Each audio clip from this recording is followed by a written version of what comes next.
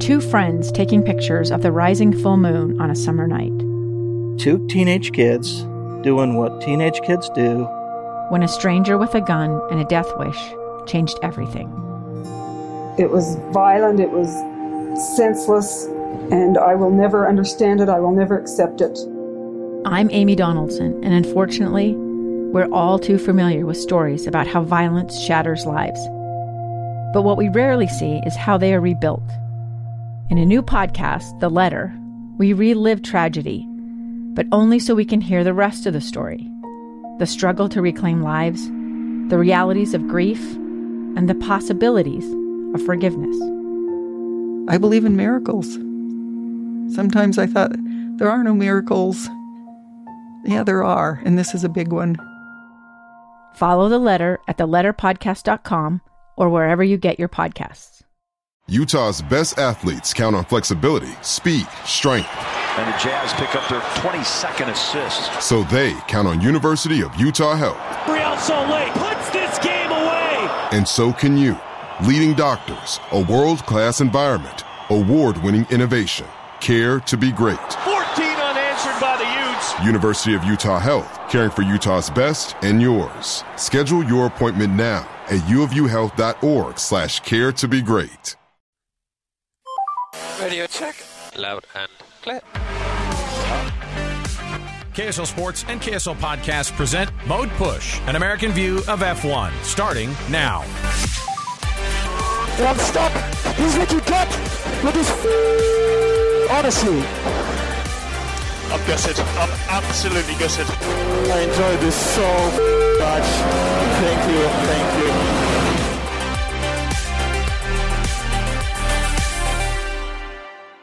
Three at Silverstone. Lights out, away we go. Max Verstappen getting off the line, but it's a good start by Norris. A very good start. Lando Norris leads. Piastri's trying to take second, but Max Verstappen around the outside. But it is Lando Norris who leads from Max Verstappen in second place. And Piastri now having to defend from Charles Leclerc as Hamilton goes very, very wide and loses a bunch of places. Yeah, Hamilton's lost out. Russell's gained one place in the Mercedes as well on those softs. But what a start from Norris. Just got the drive. Verstappen's lost the lead. Did well to hold on to second, but Piastri is so close down to Brooklands. Yeah. Oh, a my little goodness. around the outside, but Verstappen being a little cautious. He knows he's got a rapid car. Wow, I mean, Piastri was just as quick off the line as Norris. He just had nowhere to go as he tries to make it work around. I could listen to that all day. My heavens. Dan Jimenez, Alex Curie, it is Mode Push, an American view of F1. Welcome to the podcast where we break down all things F1, and of course, we had a big one to break down from this weekend, and you just heard the highlights there. Everyone absolutely shocked. One, that you had two McLarens right on the front and second row anyway. So brilliant qualifying by these guys. But one lap is different than a whole dang race, and certainly a start next to Max Verstappen.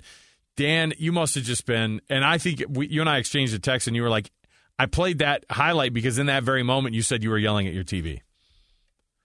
Oh, man. The last time I yelled at my TV during an F1 race was when the last lap of the 2021 championship when Max got around Lewis. That was the last time I was yelling at my TV. But I definitely, Sunday morning when Lando got that start and Max wasn't catching him, I think for the first solid 2 laps, I think I just yelled, "Come on, Lando," over and over again. It was great. Just the energy that start of that race brought, and really the whole race was fantastic. Hadn't felt that in a while. So, I mean, in the end, you get kind of a very different podium just for the sake of McLaren being in that second spot. 4 races ago, Lando was basically throwing his entire team, and decidedly so, you should. Like, these guys signed him up for a long-term deal. The car they gave him was garbage, it seemed like, this year. And you have this new rookie who's coming in, Oscar Piastri, and he's not getting a good shot either because, you just don't have a good piece of equipment. The upgrades, we hear it every week. Oh, we're bringing upgrades. Holy cow, did they work? And the advantage of not having very many low-speed corners, obviously, because they feel like that their low-speed corners are no good because they were still talking about that. But Silverstone provides like a perfect environment for those McLarens, and to get a second and fourth, and really, Piastri would have been, it was a gift podium to Lewis Hamilton because of that safety car the virtual safety car that gets turned into the real safety car, it ruined it for Oscar. It would have been his first, and certainly he would have had enough pace to stay ahead of Lewis, I would have thought. So, but overall, just an insane weekend for them. And across the board, guys like Alex Albon. And we were so close to double points from Williams. What did Sargent end up in? Oh, was he 11th? 11th. Yeah, see? Yeah. I'm telling you. Yep. We were right there. And the speed of that Williams, I mean, shocking. That overtake by Alex Albon when Checo had just gone past, I think it was Sainz or was it Leclerc, one of the Ferraris. And obviously the Ferrari was all messed up because he'd just gotten passed by Checo going, I'm going to battle this. And Albon just goes, peace, I'm here too, and just scoots right past him. I was over the moon because it was just a race where now the regulations, Dan, correct me if I'm wrong, I feel like are starting to take a little bit hold here to where it's evening things out. And so these midfield teams, and we saw it in qualifying, there was so much less time between everybody from first to 20th, I think. And so I'm hoping that that's the regulations doing their job and not just a one-off here at Silverstone. Yeah, I mean, this season is the most dramatic fight for second place we've ever seen. It's like it's from week to week. I mean, 2-3 weeks ago, we would have said, Ferrari is clearly the number 2 team. And then now we're like, well, now it's McLaren. And it just has ebbed and flowed throughout the season. And the gap is closing to Max. Like, Max had to drive that car to the limit to get a 3-second, time delta win over Norris. That's the closest race it feels like we've had all season. I agree with you that it's finally starting to, all the regulations, all the wind tunnel time restrictions for Red Bull, I think it's all starting to come to play. And I mean, whatever change McLaren made, I don't know if they hit the copy paste button on the Aston Martin and Red Bull design, but Mika Hakkinen called it. And I think, we all thought he was a little bit crazy when he said, McLaren will be challenging Red Bull for wins before the end of the season. And the next week they were challenging for the win. It's really cool to see. I mean, listen, Max is incredible. Like that was quite the drive. And you could see too, like he hasn't had to make that kind of effort really all season long. And he had to do it for that even just the first 20 seconds of the race. You could tell, it was almost like you could feel that he was, oh, dang it. Like, how am I not just able to whiz right past these guys? And, I mean, obviously the Red Bull's still quick. It's still the quickest. They still have the advantage on people. But it's not much. And it's kind of a bummer because at the same time, like all these upgrades have started to happen, and then suddenly Aston Martin starts to go the other direction too. The Fernando Alonso hype train has hit the wall. And, at the same time, but you have teams like Williams who are creeping up. McLaren, who obviously is like their whole season could have just changed over this last weekend. I mean, they could do enough work now, and to watch the Ferraris finish 9th and 10th, and to go, oh my goodness, they might be faster than the Aston Martin, they might be faster than the Ferraris, they're probably faster than the Mercedes. Everybody was talking about how fast they were, especially in that straight line speed. So, I mean, we might have just flipped this whole thing on its head. I don't know how much time is. I mean, we're only halfway through the season here, but certainly more than enough time for McLaren or anybody else for that matter to make some insane moves. Yeah, we're 10 races into what is now a 22 race season, I think, with the 2 cancellations we've had.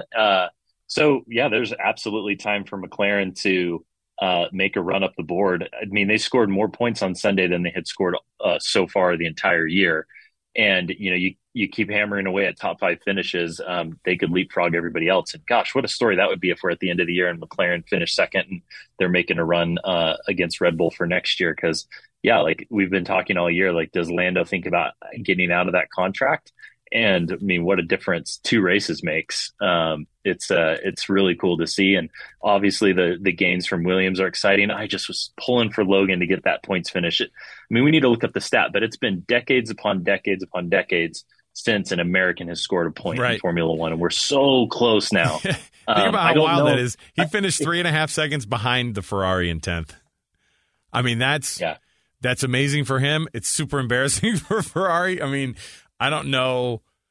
I mean, in the end, He didn't win any points, but I was really excited that he made that pass on Valtteri, I think, in the last lap and a half, because he was in 12th and 13th kind of in those last 5 laps, and so he's doing work all the way to the end there. It has to be encouraging for them. Dogs of the race, because we had some DNFs. A car blew up. K-Mag's Haas blew up, and much to Gunther Steiner's chagrin. Esteban Ocon's and Pierre Gasly's cars both petered out. This could be about as much of a disaster for Alpine as you could have had all year. Oh, yeah. They were definitely the flop of this race weekend, and Alpine's got to get their act together. Ocon had a hydraulics issue, so reliability, and then Gasly got just creamed by Stroll, who went on the inside and hopped over the curb and broke his right rear suspension arm. So bad luck on Gasly's part, but also, should he be tingling that far back with Lance Stroll in the first place? And then Magnussen's engine failure, it feels like we had a Hülkenberg engine failure last race, or something was up. And those Ferrari engines just don't seem to have the reliability that the other engines on the field had. And when Magnussen had his engine fire, like, I immediately said safety car. Like, this is a full safety car. There's not an obvious area. He stopped on the track. He didn't pull off the track. I just didn't see a way that they were going to be able to run that under virtual safety car. And so, yeah, it kind of sucked that Piastri got pulled in and then got caught out when they did throw the full safety car, and Hamilton was able to leapfrog him, because it seemed like an obvious full safety car to me, but what do I know? I mean, when it happened and I just saw the virtual safety car go up, I went, oh, shoot, well, that's not the same. And then when they pulled the trigger and finally did it, you go, oh, those poor guys who stayed out, and ended up getting hosed on that thing. One of them was of course, Oscar Piastri, and I look at the rookie, Oscar Piastri, look at Logan Sargent. Wow, you said a dog of a weekend, maybe the worst weekend for Pierre Gasly and Esteban Ocon from that Alpine team. But I think as of today, we have decidedly made it that Nick De Vries had the worst weekend. They felt like at AlphaTauri it was enough of a bad weekend. Breaking news today: Nick De Vries is no longer in a seat on the F1 grid, and that AlphaTauri team is down a driver. Yuki Tsunoda still in the other seat, and enter the reserve driver most likely. I don't think we've actually seen it, but I think it's kind of de facto it's happening. But Danny Rick is going to be in that AlphaTauri. Yeah, it's on the front page of Formula1.com right now. It's Danny Rick. I mean, what a moment made in Netflix. They just are going to eat this up, right? As like the whole premise of Drive to Survive is, guys losing their seats. Some drama, yeah. And and Danny Rick is like the franchise face for that series. So it's going to be very interesting to see how quick Danny Rick is out of the gate. He did he drove the tire test for Red Bull after the race, so yesterday. So he has time on track in the Red Bull this year. He hasn't had any track on time, to my knowledge, in the AlphaTauri, so that'll be for an interesting comparison. But does he come out of the gate and immediately, put distance between himself and Yuki, or does he just show that no matter who the driver is, it's a terrible car? Because De Vries only finished 2 seconds behind Yuki in the race, right? And so, Yuki they were definitely both last, except for the DNFs. So that's what I'm wondering is did they? I don't know, with Helmut Marko and the whole Red Bull senior and junior teams, you just get the idea that there's no such thing as patience with them. Like, whatever their version of a timeline is, it's always been different from what kind of traditional thoughts are. But I mean, the kid's only he's been in the seat for less than half of a season, and I just think that I think a lot of people will look at this and say they pulled the trigger too early. What do you think? I think that the other element here is Sergio Perez. You're looking at having to make a decision around Sergio. Is he still the number 2 driver at Red Bull? And is this a chance to test Danny Rick out for this season to see, does he have it in him to maybe outpace Sergio? And so then the other driver is their development driver, Liam Lawson, I think is his name. You got to make a decision around that guy too. So I just feel like that the writing was on the wall for De Vries. And now's the time to test out Danny Rick to see if he could potentially replace Sergio next year in Red Bull, or do you just make the decision that we're not going to sign Danny Rick to a full year driving stint, and he's just really kind of sitting in right now to help the team develop.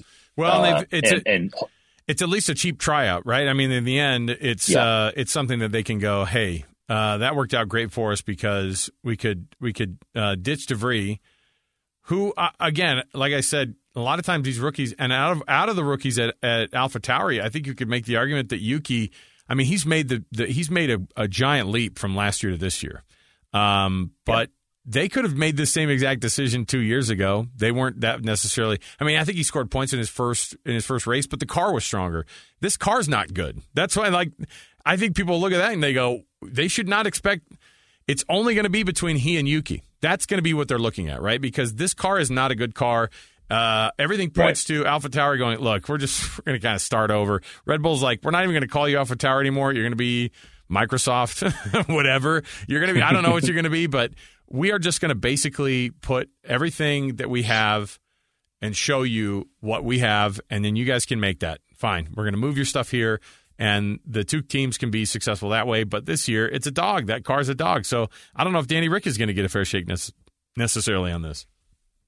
Yeah, it feels like it's just part of a bigger reset button push in preparation for 2024. And so you just cut bait on DeVries, and then you get what you can out of Ricciardo in terms of developments. With him having seat time in the current Red Bull and in, prior top performing teams. And that's just part of your development plan for next year. And you just don't think that, Danny Ric's not going to be our driver next year. Maybe it's another rookie that we take another swing at if it's not DeVries, but you just try to make as many gains in the last 6 months of the season as you can. So there's the giant news. You have, the Silverstone race this has been a great week because like you said, I mean, it's not, nobody wants to see somebody lose their job, and Red Bull could be accused of not being of not giving people a fair shake or whatever. They've played musical drivers for years, and sometimes their decision making is super weird, and it's fine, whatever. But they have Max, and so they can always look like, hey, we're still pretty smart over here because we have a good car. Thanks to Adrian Newey, and then we have Max Verstappen. So we have two people that will, if they're in your garage, you're probably going to be, a world champ as it is, because I think that if Max alone, based on his points, wouldn't he be like 60 points clear of every team just by himself? Yeah. Yeah, insane. He's winning the Constructor Championship on his own by himself. And that's a massive gut punch for Checo because then you go, oh, I guess you didn't even need me. And we didn't even talk about Checo. Great drive, 9 places up. Who cares, though, when you can't string together a good weekend? You can't put qualifying together. Fighting through the field is not impressive every week. It just shows that you can't qualify near where your teammate is. Yeah, we're 4 or 5 consecutive races of him not making Q1. This is crazy. And, in Austria, he got up into the podium. So, still, quote unquote, worked out. But, he only got up to 6th in this race. And I mean, that's meaningful. Those are meaningful points. And so, yeah, I don't know what's going on with him. It was a weird qualifying session because in Q3, or I guess in Q1, it rained and then the track dried up and everyone ran out on a 1-lap flyer to get their best time. And he was the first car out onto the pit lane, and he sat on the pit lane for a super long time waiting to go out. And it seems like that was a disadvantage to him. But I think Lando was the second out on the pit lane, and he still was top 2 or top 3 for that session. So there's still something about Sergio where he just wasn't able to put it together. And I mean, he knows it more than anybody. And now he sees that, okay, DeVries just got canned. I got to be on my game here going forward because now the attention's going to turn to him. So the schedule now turns to Hungary. I don't know much about what the change is going to be. When you see Lando Norris finish second and then they go, yeah, it's great, but we're terrible in low speed corners. So so then I think, okay, so you're not going to be good the rest of the year, or what's going to be the next race where they show up and do something special, because the string of a bunch of podiums with Aston Martin seem to have dried up, at least in the last 3 out of the last 4, they haven't been on the podium. And so, can we expect to see some more of a mix-up here at Hungary? Because I don't know what to expect out of that track. Tell us a little bit about what we can see maybe, and if we can see these teams continue to develop. Yeah.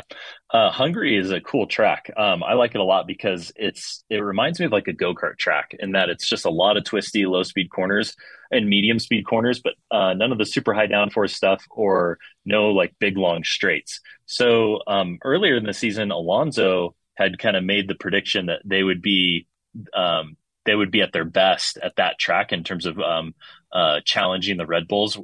And the Red Bull obviously really shines in the super high speed tracks. And so I think what we'll see is maybe Alonso and Aston Martin with a bit of a resurgence, and we'll see if the upgrades that some McLaren brought still work in this kind of lower speed setting.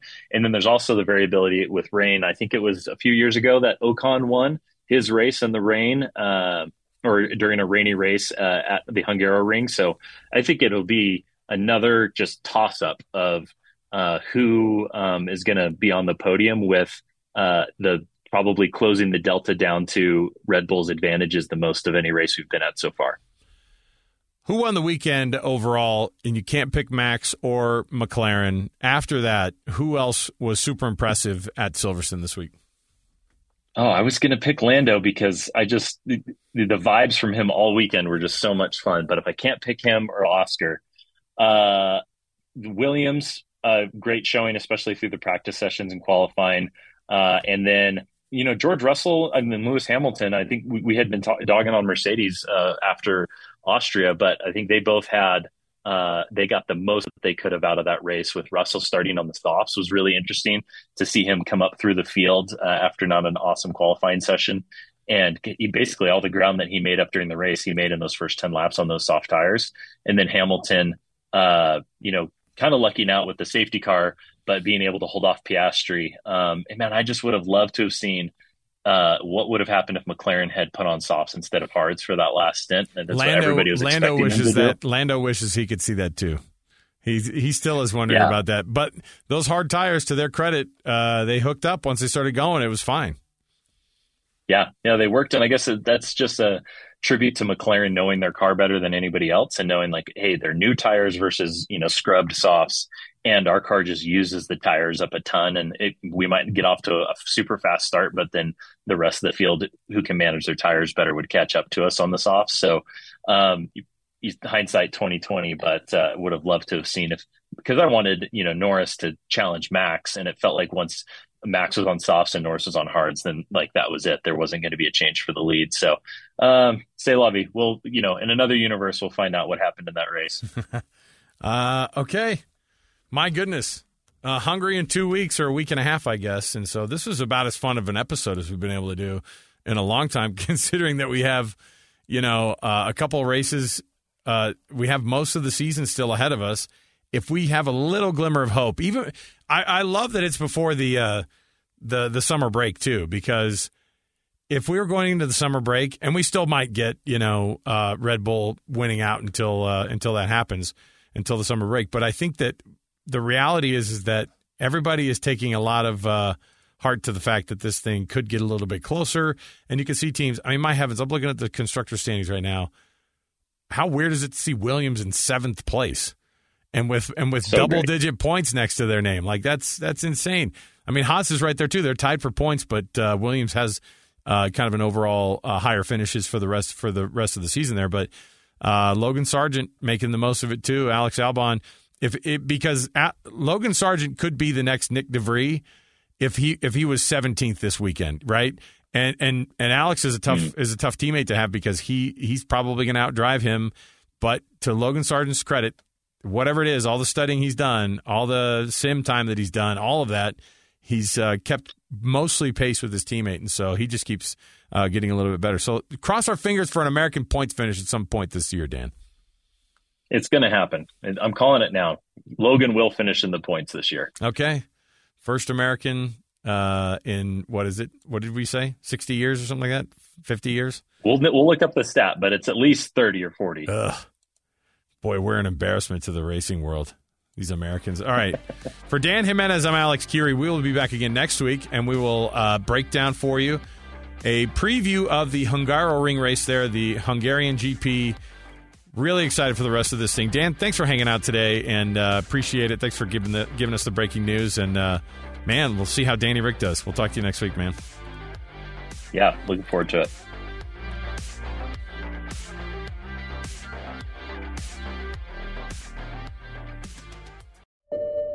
I'm Dave Cawley, investigative journalist and host of the podcast Cold. In October of 1985, a woman named Cherie Warren left work at a busy Salt Lake City office to meet her estranged husband at a downtown auto dealership. She never made it home. Cherie's car surfaced weeks later in Las Vegas. In the parking lot of a hotel casino. No one knows how it got there. Strange. It was strange. Both Cherie's estranged husband and her boyfriend raised suspicion for investigators. I kind of thought that he might have done something. But no arrests were ever made. In Cold Season 3, we dig into double lives, make new connections in the case, and examine the difficulty raised by reasonable doubt. We want answers just as much as anyone else. They have creeps like that now too, so nothing's changed. That's the new Cold Season 3, The Search for Cherie, now available anywhere you get your podcasts.